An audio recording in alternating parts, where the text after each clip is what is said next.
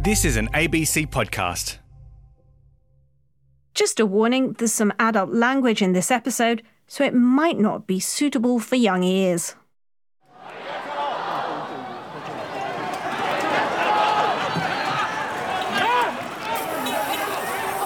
It's July the 1st, 2020.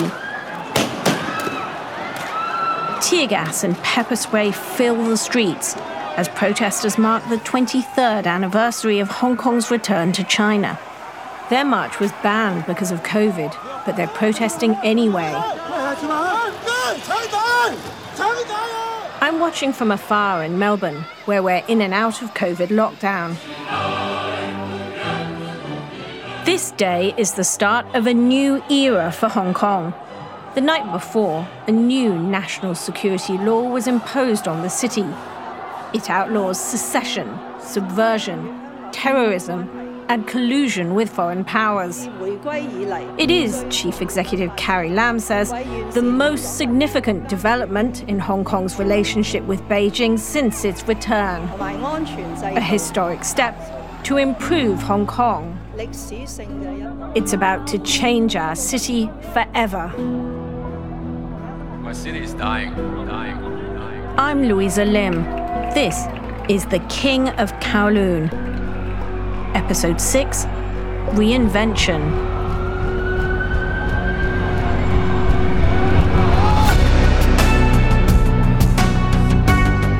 I'm chasing the unlikely story of Zhang Zhouchoi, a man who called himself the King of Kowloon. He was a graffiti vandal who became an artist, a symbol of Hong Kong and of dispossession. An everyman who became someone, the king of people's hearts. His territorial claim may have been imagined, but Hong Kongers understood it instinctively. His legacy has been difficult, contested, destroyed, and I'm finding still in motion. Now, as Hong Kong itself is once more morphing, this time beyond all recognition, I wonder if the king matters at all anymore. On the first day of this new law, protesters are out on the streets. They're shouting, "Hong Kong independence, the only way out." Protesters opposing the new law and Communist Party rule, now potentially breaching state subversion clauses. By the end of the day, the law's been used to arrest 10 people. Within a week, the most popular protest slogan, "Liberate Hong Kong, Revolution of Our Times," is deemed potentially seditious. The protest song, Glory to Hong Kong, is banned in schools. The shadowy mainland security services commandeer a hotel in the dead of night. Hong Kong is being remade at breakneck speed. The changes are happening almost faster than we can write them down. The justice system is being transformed, with special national security courts hearing cases without juries. The new laws used to rewrite textbooks, to disqualify election candidates, to expel pro-democracy legislators. Once an elected lawmaker, Ted Hui is getting used to being arrested. There are at least 10 charges against him, some for his defiance in the chamber. His time is running out. I was arrested quite many times. Not every time I got charges laid against me, but I knew it was coming. I got police raids in the morning, knocking on my doors, 6 a.m. in the morning, and charging me for this and that. And I got that for 3 consecutive months, and I knew they were coming for real. In December, he flees into exile, first to Denmark, then on to Australia. In January 2021, 47 pro-democracy activists are arrested for taking part in primary polls to decide who should stand for the next election. 600,000 people had voted in those. Ted Hui had also taken part. Had he stayed, he'd be in detention too. That's one of the most painful experiences I had, because to many Hong Kongers, they were political figures, they were well-known people, but to me, they are my colleagues. They are my everyday life friends, and I know them personally. I know their families. Their kids play with our kids. So knowing that they were locked up and not getting bail, it was very, very painful. I couldn't sleep all those nights when they were having the proceedings in court. I couldn't sleep at all. It's a move which wipes out the political opposition. The electoral system is being reinvented, patriots only. New pro-China parties and politicians are emerging out of nowhere. The pro-democracy Apple Daily newspaper is shut down. Its founder, Jimmy Lai, appears in court, chains around his waist. Politics is over. Press freedom, too. Protest is no longer allowed. COVID laws are used to stop groups of more than 4, then 2, from gathering. The city's borders are closed for COVID. Hong Kong is being stifled. I think the aim is to turn Hong Kong into a normal Chinese city. A city with no dissents, no objections, and a city without criticism against the government, a city that doesn't allow you to talk about the dark side of the regimes, even in the past, in history. It's physically still Hong Kong, but the core is not Hong Kong anymore. It's like Hong Kong has been deprived of their land. We've been taken away what we had. When I meet him in Melbourne, I ask Ted what he misses most in exile. He surprises me by talking about calligraphy, about how, as a politician, he used to write New Year couplets for his constituents. Oh, I miss the most the time I spent in the streets, because it's the time we would usually write Chinese calligraphies and write words of blessing for our local communities, our neighborhood. I write quite many different things. Besides traditional Happy New Year, I wrote about revolution of our time, wrote about 5 demands, not one less. So we wrote about every political slogan. People were so happy receiving them, and I was so happy writing them. I had the freedom, but now those days are gone. Suddenly what I wrote becomes illegal. I wondered if they still kept my handwriting, writing about revolution of our time, and they would be scared to keep it at home.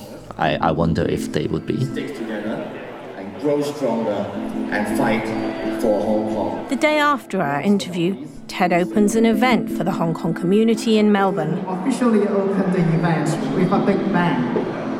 3, 2, 1. It's in an old indoor market with high vaulted ceilings. It's crammed with people. A long line to buy curried fish balls and rice rolls with sesame. Lots of Hong Kong businesses. At one stall, I meet a woman called Pearl. She's selling pro-democracy Lunar New Year couplets, the kind that Ted Hui used to write, the kind that are now banned in Hong Kong.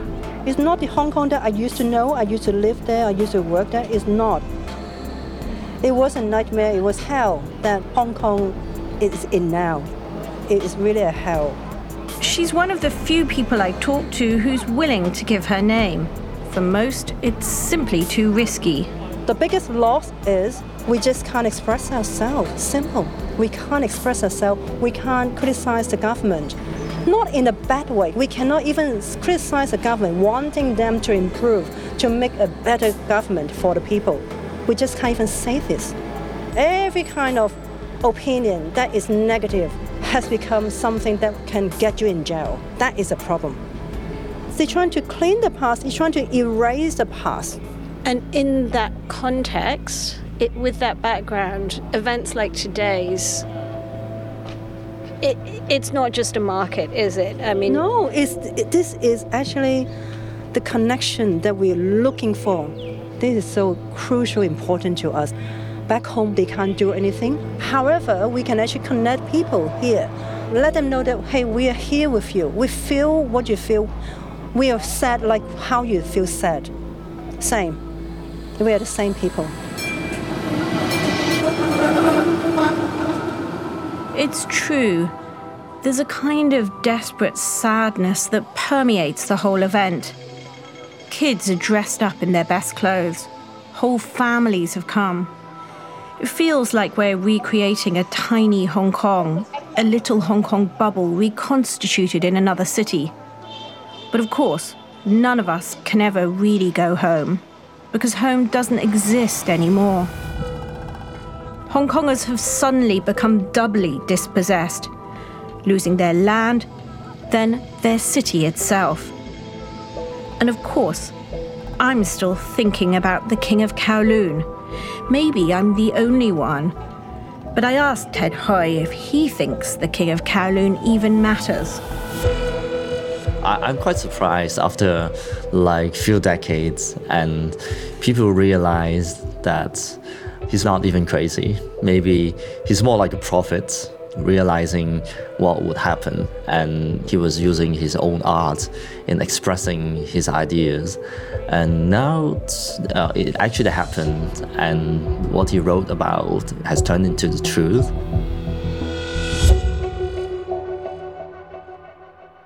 A prophet who was not only writing of the past, but of future loss too. I hadn't thought of it that way. And the old king has found yet another way to resurface. In 2021, Hong Kong finally unveils its brand new Museum of Visual Culture, M+.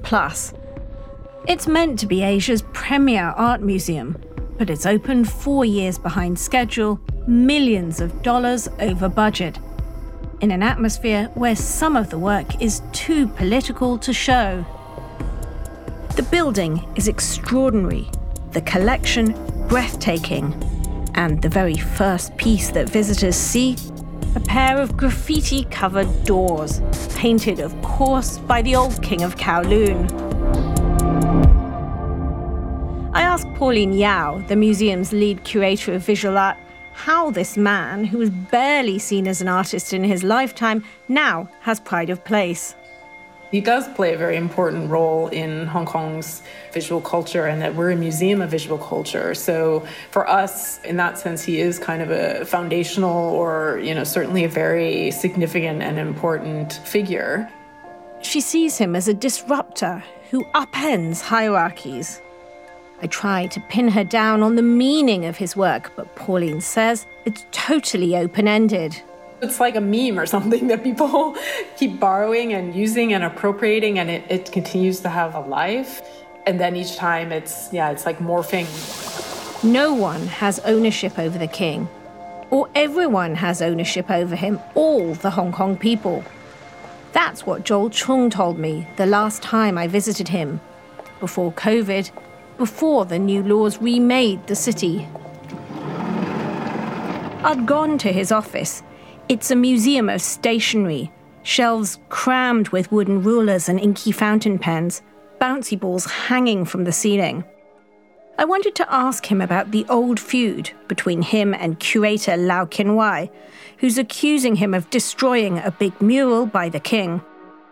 If I can get to the bottom of this, it might help me resolve one big question: whether the King of Kowloon is an invention, created and manipulated by others for their own interests.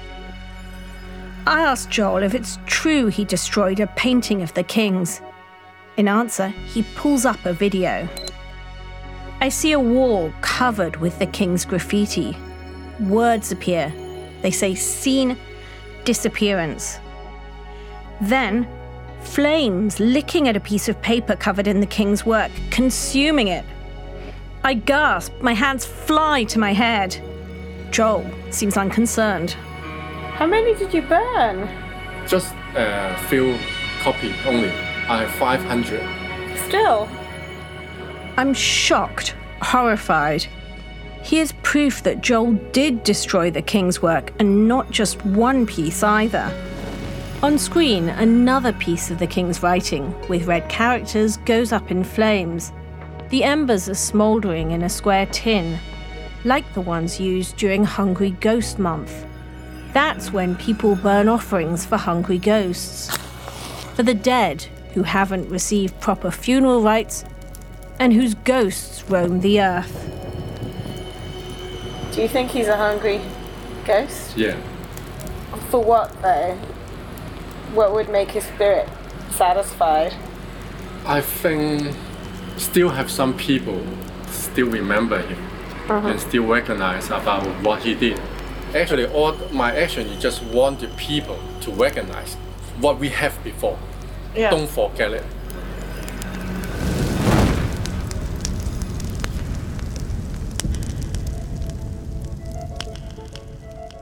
Destroying to remember, it seems like the ultimate contradiction.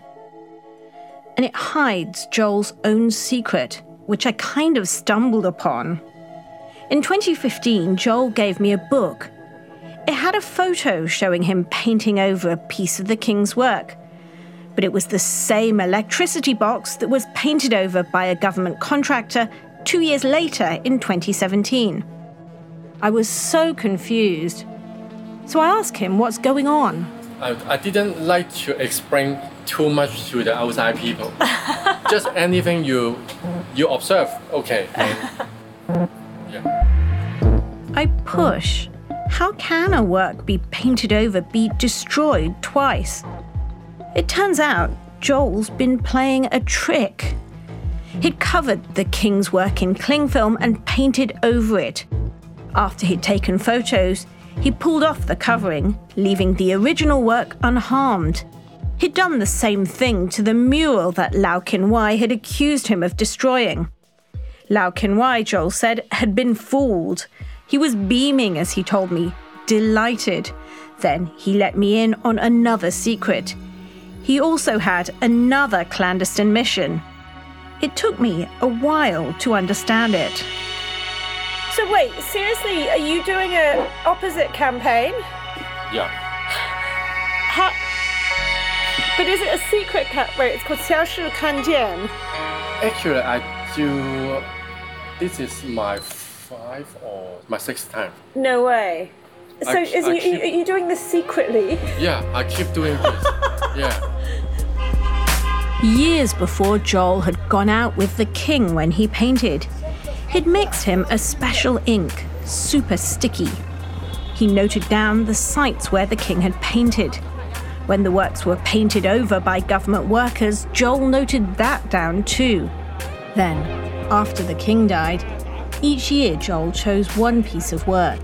He went back to it and chipped off the top layer of grey government paint. The pressure had to be just so. As the paint flaked off, it left thick black characters in super sticky ink underneath. The king's words were re-emerging. When the words were out in the open, Joel covered them with transparent varnish to protect them. Then he covered them up with grey paint again. He was uncovering them only to recover them. It was genius. It was madness. It was obsession. I didn't have any planning. Yeah. It was only after he died that you thought about uncovering it. Yeah.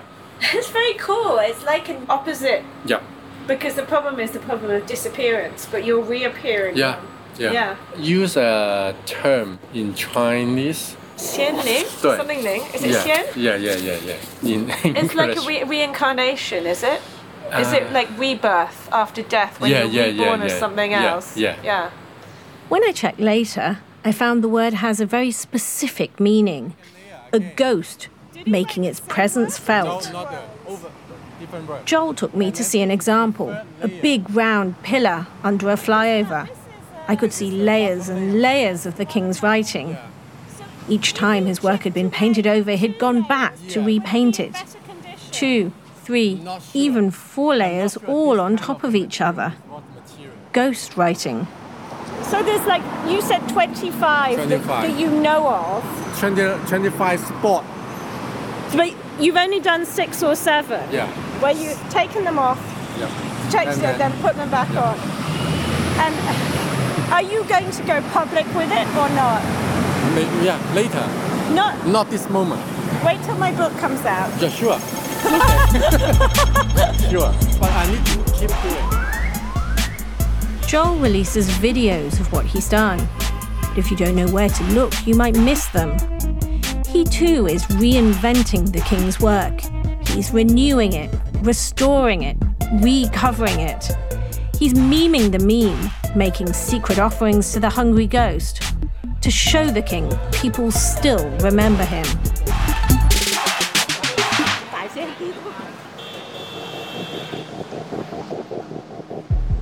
Hong Kong is not the same Hong Kong as it was in the King's day.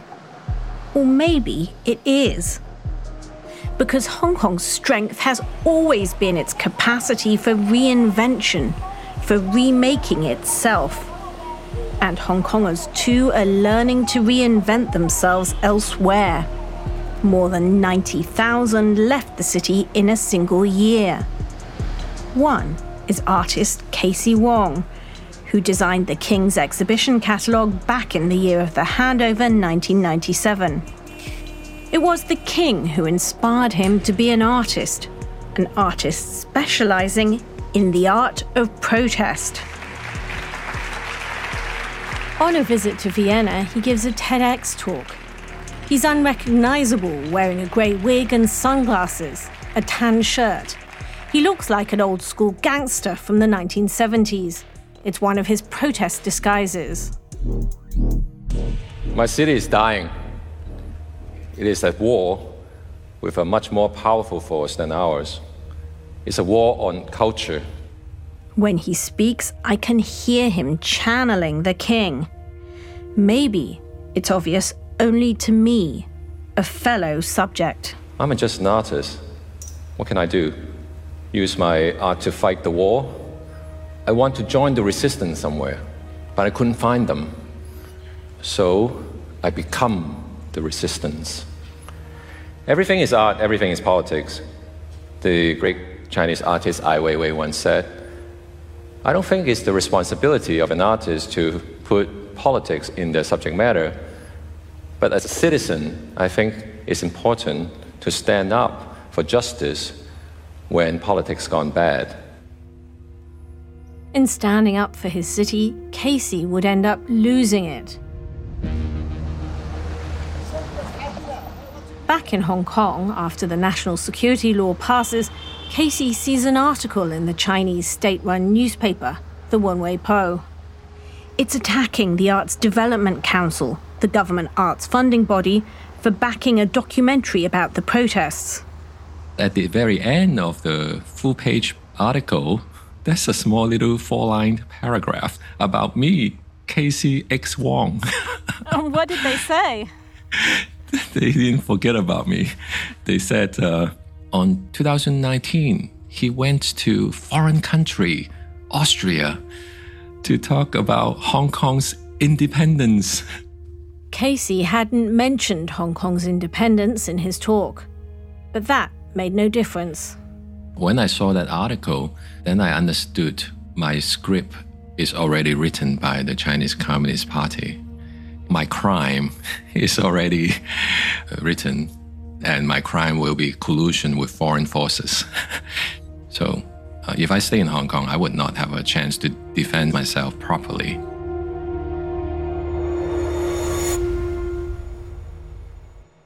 Casey left the city in secret.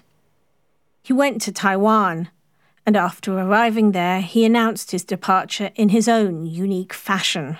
Let's say goodbye with a smile, dear. Just for a while, dear. It's a black and white video.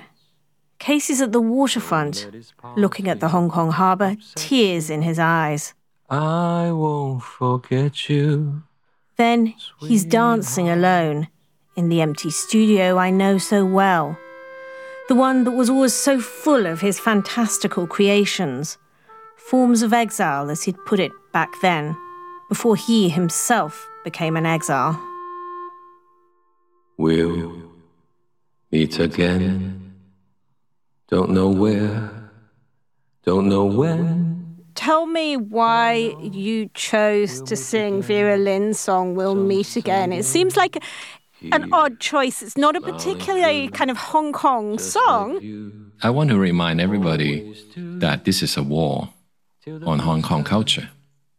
And that's why I've chosen a wartime song. And if we understand the context back then, she was singing to the soldiers heading to the front line of World War II. And these soldiers, these British soldiers, probably will not come back. So I can see myself kind of like that. I will leave Hong Kong, and I probably will not come back.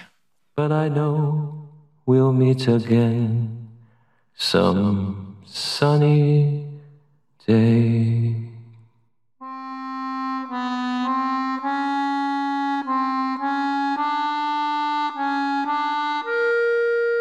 Of course, I didn't leave Hong Kong. Hong Kong left me. Hong Kong was captured and forcefully occupied by these foreigners. But of course, internally, I know deep down my Hong Kong no longer exists. It continues to live in my memory. So what am I fighting for? I'm fighting for the future of Hong Kong. In fighting for the future of Hong Kong, we were following our old king. He had taught us the art of resistance. But our bond was deeper than that, for we had created him. We'd turned a man into our king with our imaginations, and in turn, he wrote us into being as his subjects, a distinct people. His texts became our collective memory. He modelled loss for us, and he also showed us how to keep going when we'd lost everything.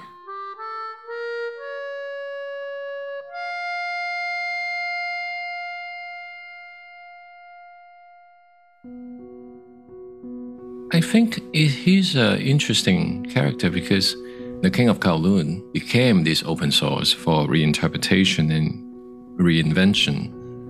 You need to preserve the culture, create and to recreate. And King of Kowloon is that open source for everybody to recreate Hong Kong. And that changes through time. And of course, right now, it would have a new meaning since this collapse of the society as we know Hong Kong used to be. The ghost of the king has guided me over the years. I'd started with such a small aim to find out whether the land had ever been his. But it turned out that wasn't important. He led me to people I'd never have otherwise met, and they taught me what the king taught them. Just how many ways there are to tell Hong Kong's story. There's more to it than the top-down, state-sponsored version of Hong Kong's past, told by its colonizers. This is my personal story of Hong Kong and of the king. Telling that story is in itself an act of resistance, an act that probably means I can't ever return. And this podcast, it's my wall of dispossession, my own story of Hong Kong, which will always be one of persistence and reinvention.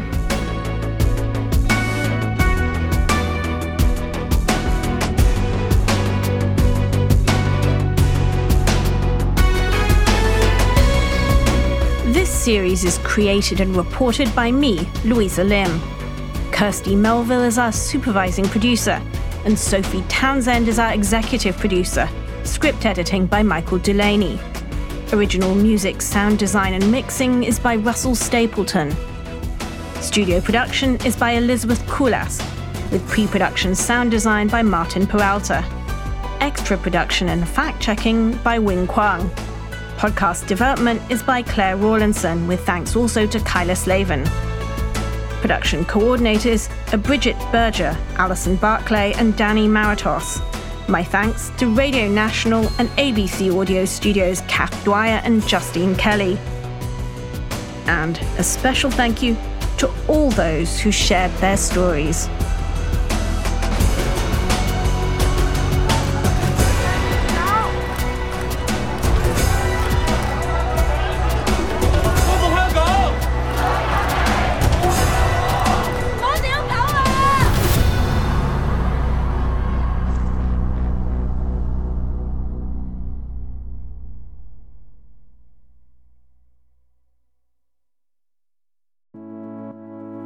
Hi, I'm Siobhan Marin. If you've enjoyed The King of Kowloon, I think you'll love our other series in RN Presents. Patient Zero gets to the bottom of some of the world's most devastating epidemics, while Who Runs This Place finds out just who's in charge in Canberra. This Much Is True looks at social media, disinformation, and the damage it does to our democracy. Or if you want to find out the true cost of Brazilian butt lifts, nose jobs, and anti-wrinkle injectables, then have a listen to my series of RN Presents called Face Value.